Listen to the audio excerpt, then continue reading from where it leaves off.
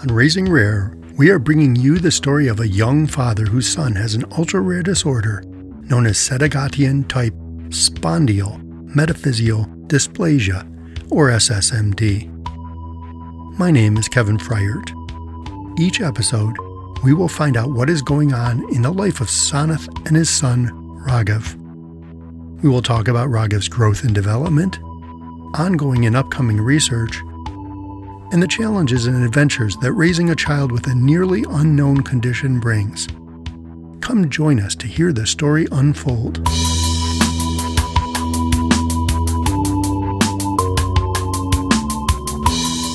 Welcome back to another episode of Raising Rare.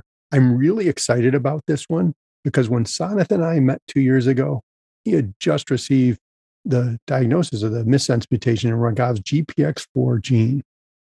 He didn't know much then. He was just starting to learn and trying to figure out how do we get towards treatments, and he had lots of questions. Actually, today we're going to talk about some of the research that's been underway to study Raghav's condition and all the progress that Sanath has made here. Before we get started, I just remembered, when is Raghav's birthday? It was a couple of weeks ago. So he's already 3 years old. I just cannot believe that. Yeah, that's just, time flies, especially when you're as busy as you've been. But even me kind of like watching that from the outside, it's like, wow, he's 3 already. He was 1 year old when we first met. And so it's just amazing. We've got a lot to cover today. And in fact, we probably have multiple episodes that'll come out of this because it's a long journey. But I want to go back to something you had put out there long ago that's been guiding you, the roadmap. Developed it to guide you and give way to communicate to researchers what's happening. Can you remind our listeners of that roadmap and how it's guiding you? We held a conference of all GPX4 researchers and others who are interested in finding a treatment for this disease. And as a result of the conference, we created a roadmap that has been guiding our research and development in so far. And the roadmap is pretty simple.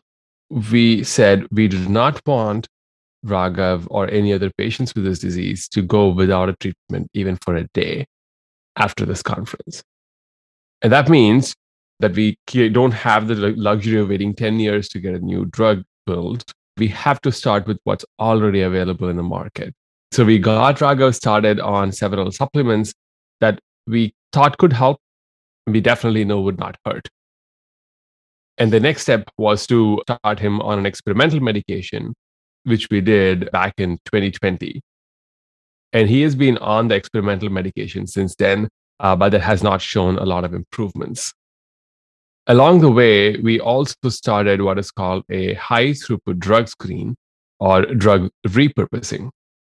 And the idea is that we would comb through all of a big panel of FDA-approved drugs to find ones that could potentially work for Raghav. And so that's the whole drug repurposing part of the roadmap, which continues to pan out. And I think it will be panning out for the next several months at this point. In parallel, we are also building a gene replacement therapy for this condition, which is, just to put it in layman's terms, it's replacing a faulty gene with a good one. That work, obviously, it sounds simple, but there's a lot more complications behind the scenes because we are creating a brand new drug from scratch for a brand new target that has never been explored for a disease that barely has 10 patients.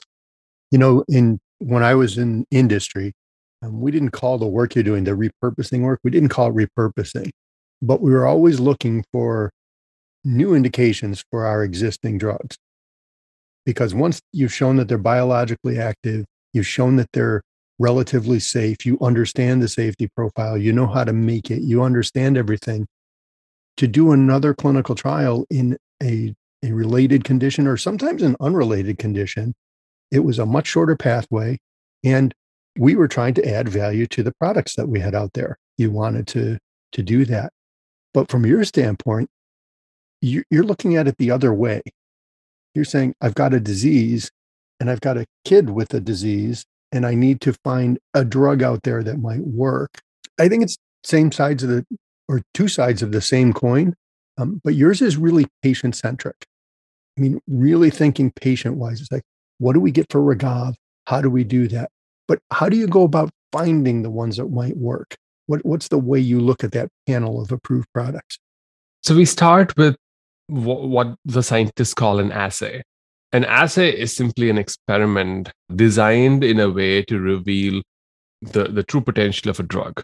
And the assay generally is focused on revealing the disease in its raw form, right?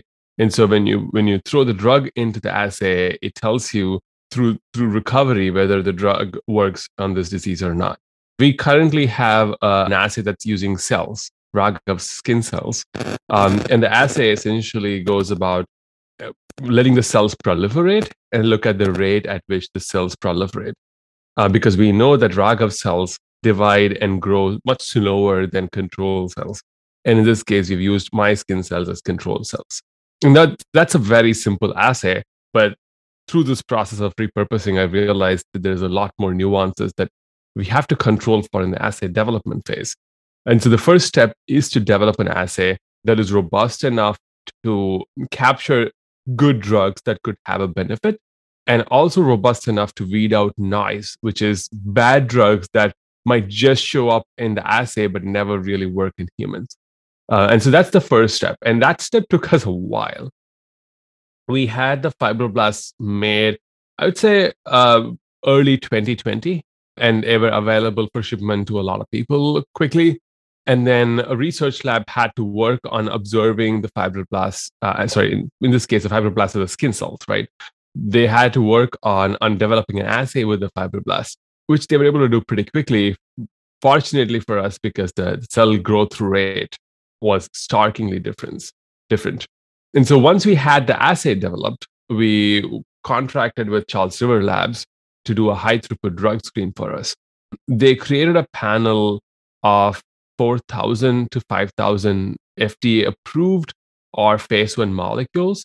So these molecules have been exposed to humans in the past. So we do have some safety data on them, although it's questionable the amount of safety data you have on a phase 1 drug. And also there are cancer drugs or anti-cancer drugs or carcinogenic agents in these panels that obviously don't have a safety profile that I would like to give to Raghav ever, right? Regardless, we created this panel. We used a library from that the Broad Institute had put together.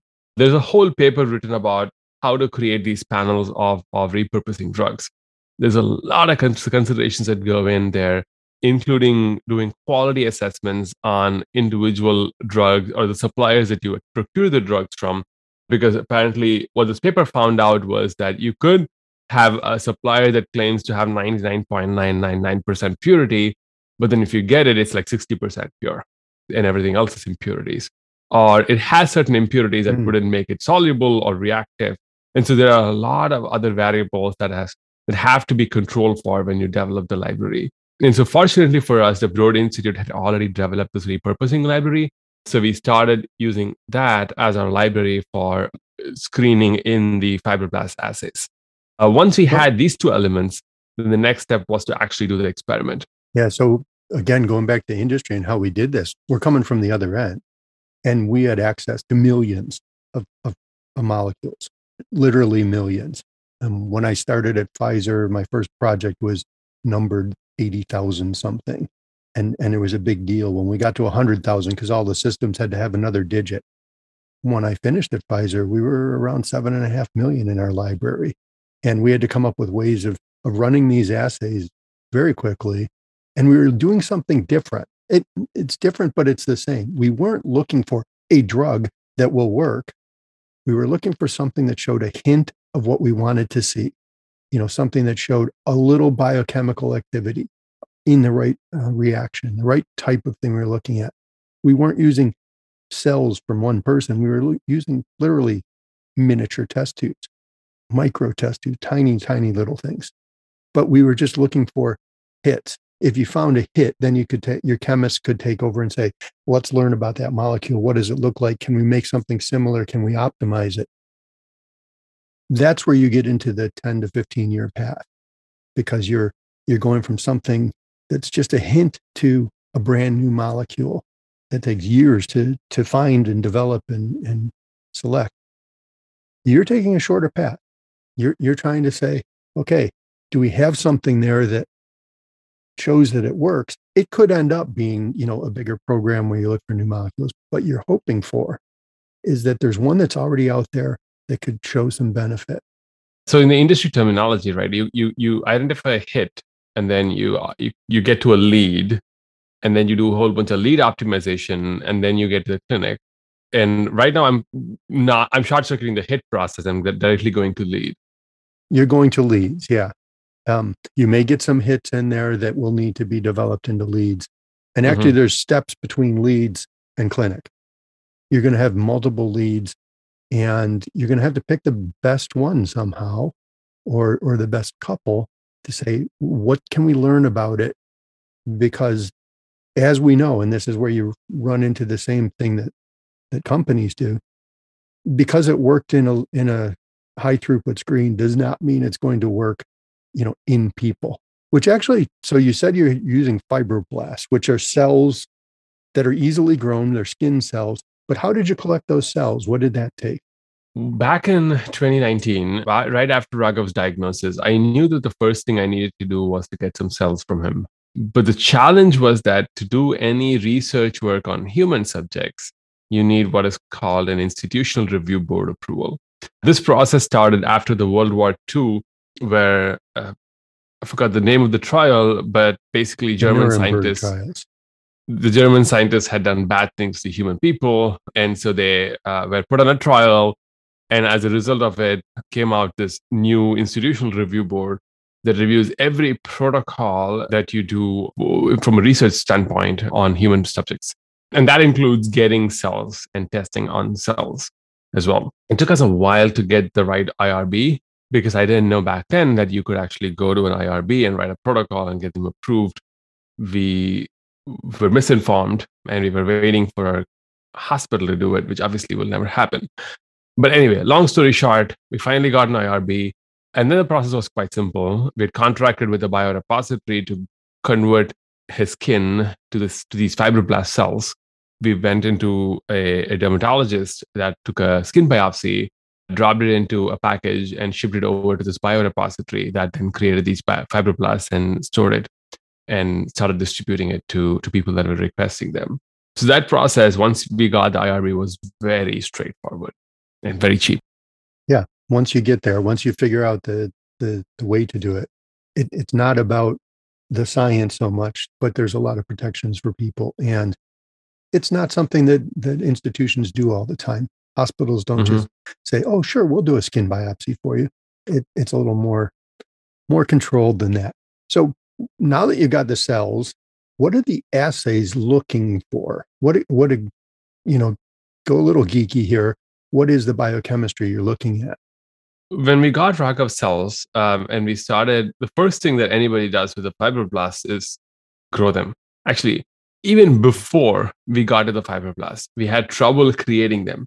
So the biorepository, after they got Raghav's skin biopsy, could not differentiate the skins into these fibroblast cells because they just wouldn't grow.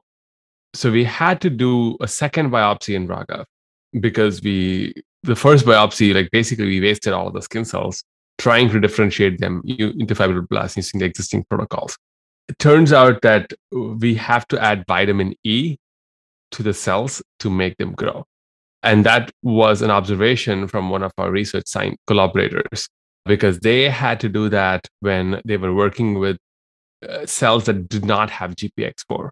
And so in this, the background is that vitamin E is one of the potent antioxidants that is inherently used as a defense against reactive oxygen species in the body.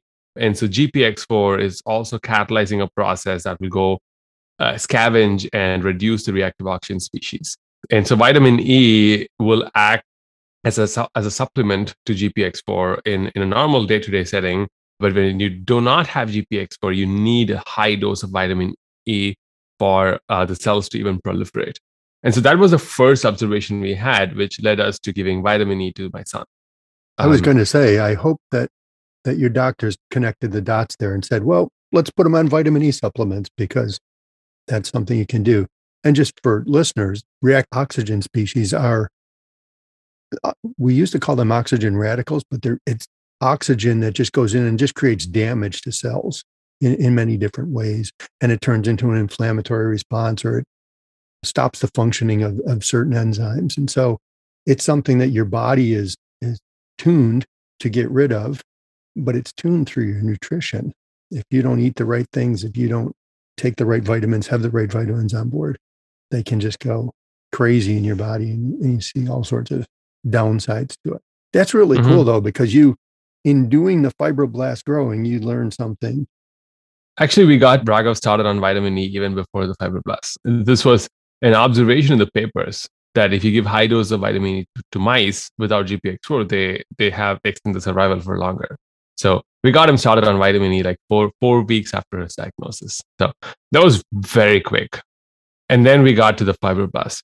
Interestingly enough, there is a paper that talks about very high doses of vitamin E that promotes cancer in these GPX4 knockout situations. And the idea is that reactive oxygen species is also necessary for signaling and inflammation, right? And so if you suppress that quite a bit, you get the opposite effect of a lot more proliferation and like lowered immune response, which eventually leads to cancer. But that's a side note and completely unrelated to the high throughput screening, but I thought that was cool. But listen to you, Mr. Biology Professor. You're starting to link all these things together. And that's, I think, the challenge that you face is life in biological terms is all about balance. It's very finely tuned. And if you have too much of a good thing, it becomes a bad thing. And if you don't have enough of the good thing, it becomes a bad thing. So you're constantly on that razor's edge. Raghav clearly, needed more vitamin E to compensate for GPX4. But as you said, if you have too much, you could be knocking out those oxidative species, which actually are protective.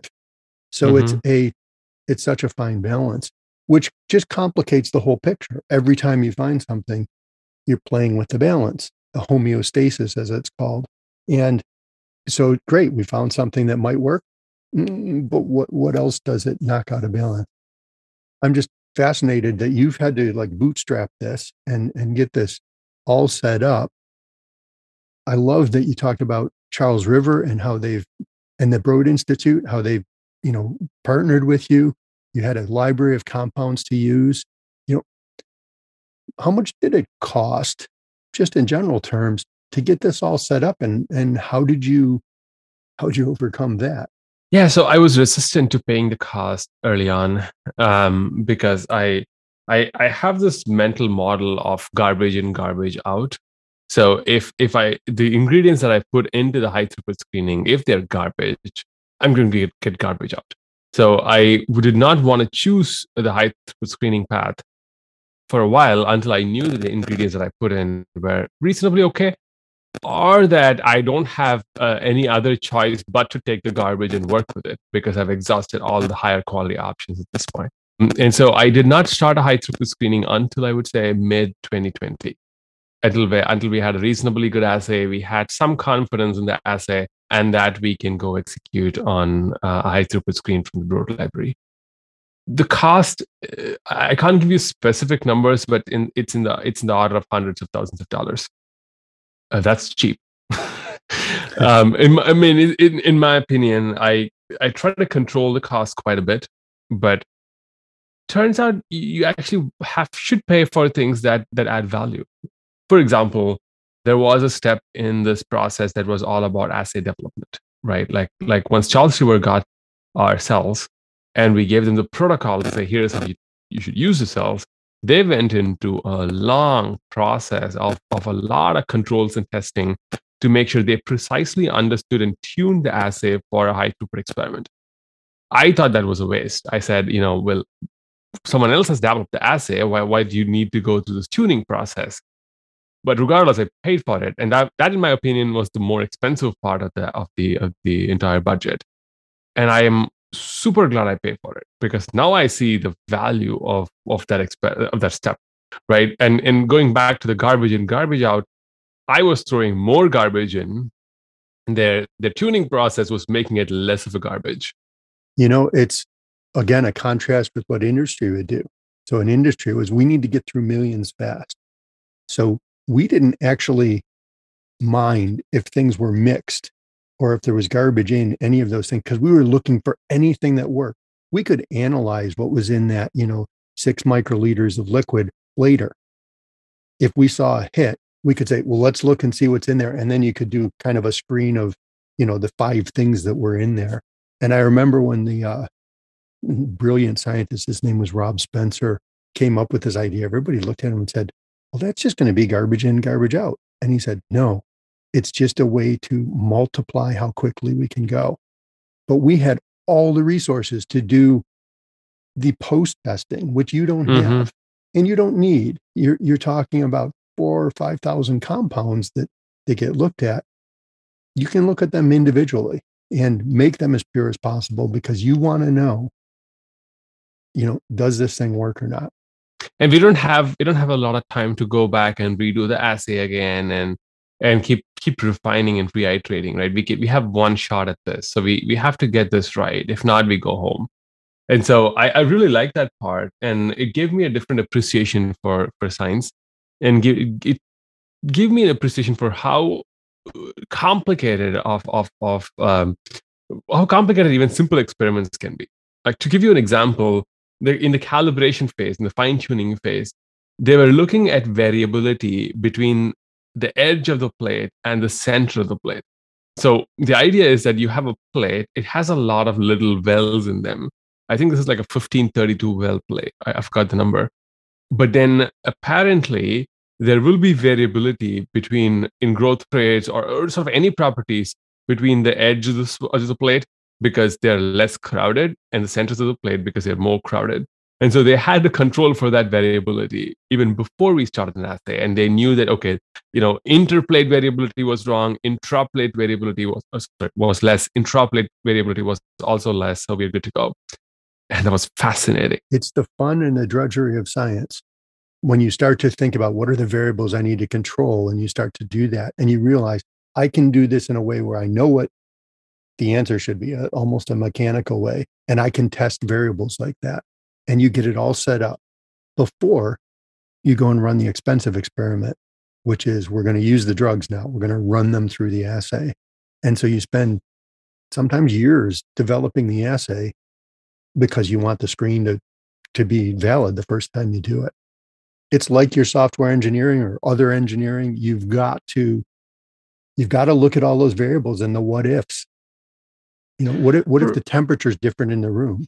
Would that really change things? Yeah. So here's my problem. And this is where I think AI could help.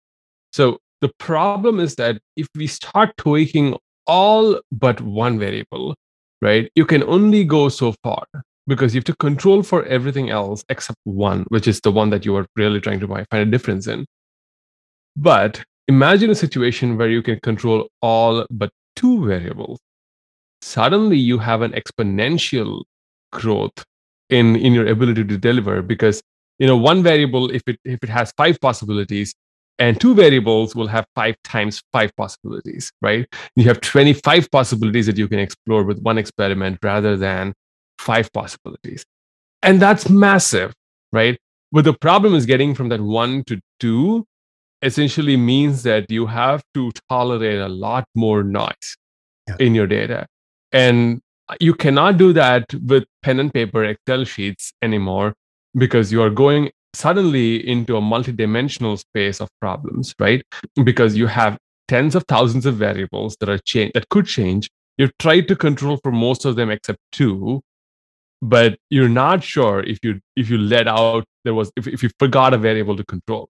So by definition, you're actually having more than 2 variables that are uncontrolled, which means you suddenly need to have a lot of data to show that the background, separate the background from the signal. And that's where AI could come and help quite a bit. But I'm yet to find, I haven't done my research yet, but I'm really interested in finding if anyone's looking into that part of the problem, because that could allow science to suddenly go super linear. Well, and that's what Rob Spencer did. So he would actually have overlapping plates. So getting kind of technical here, but you'd have multiple compounds in every single well. But you'd have different mixes of compounds in them as well. It was kind of like you always had that 5 variables in there every time. And it was lightning fast because you only had to run 1/5 as many plates, and you got a lot more information. And you started to get information about combinations that you never would have found before, which is kind of like finding Bitcoin. It's mining for Bitcoin. Boy, if you find it, there's a puzzle there, and you've got to solve it. Well, this is like, great, we found it. Now, how do we free it? What's in there? So you're onto something. What's interesting is AI wasn't such a thing back then. It really was just data crunching and people looking at, for a hit and understanding it, where AI, may be able to find those things for you even faster because you don't have somebody crunching the numbers and thinking so much about it. It's just pulling out the important ones. Yeah, AI doesn't have to solve or discover drugs. I don't think, there is a whole group of people that are looking at AI for drug repurposing, like using AI to discover drugs. I think AI should just control noise. And if it can tell background from signal, that's huge, right? And for example, with every plate that was sold by a particular manufacturer, if they had data on all the experiments that were run on the plate, like all the experiments, right? And that, if you take and normalize across a bunch of uncorrelated experiments, you're going to separate out. What you get by collecting all the data is background noise. Mm-hmm. And anything else that comes out of a particular experiment would be signal. That's the theory, obviously. But there's more maths to be developed. There's more statistics to be developed. And there's more computing to be developed. So I don't know if anyone's looking at this, but, obviously this would be a good business they're opportunity. Looking at it. They're looking at it because it's that powerful. It's just, you Right. can't, it's too attractive to companies that are trying to move more quickly and learn more. I want to ask you a question here, kind of as we're wrapping up time, and this will lead us into some other episodes, but what's the plan after you find some leads? Oh, that's the hard work. Raising Rare is produced by Salem Oaks, empowering patients and caregivers to shape the future of medicine. CureGPX4.org is dedicated to finding a treatment and cure for SSMD. You can donate to CureGPX4 on the Raising Rare podcast page or at CureGPX4.org. You can continue to follow Raghav's story next time on Raising Rare.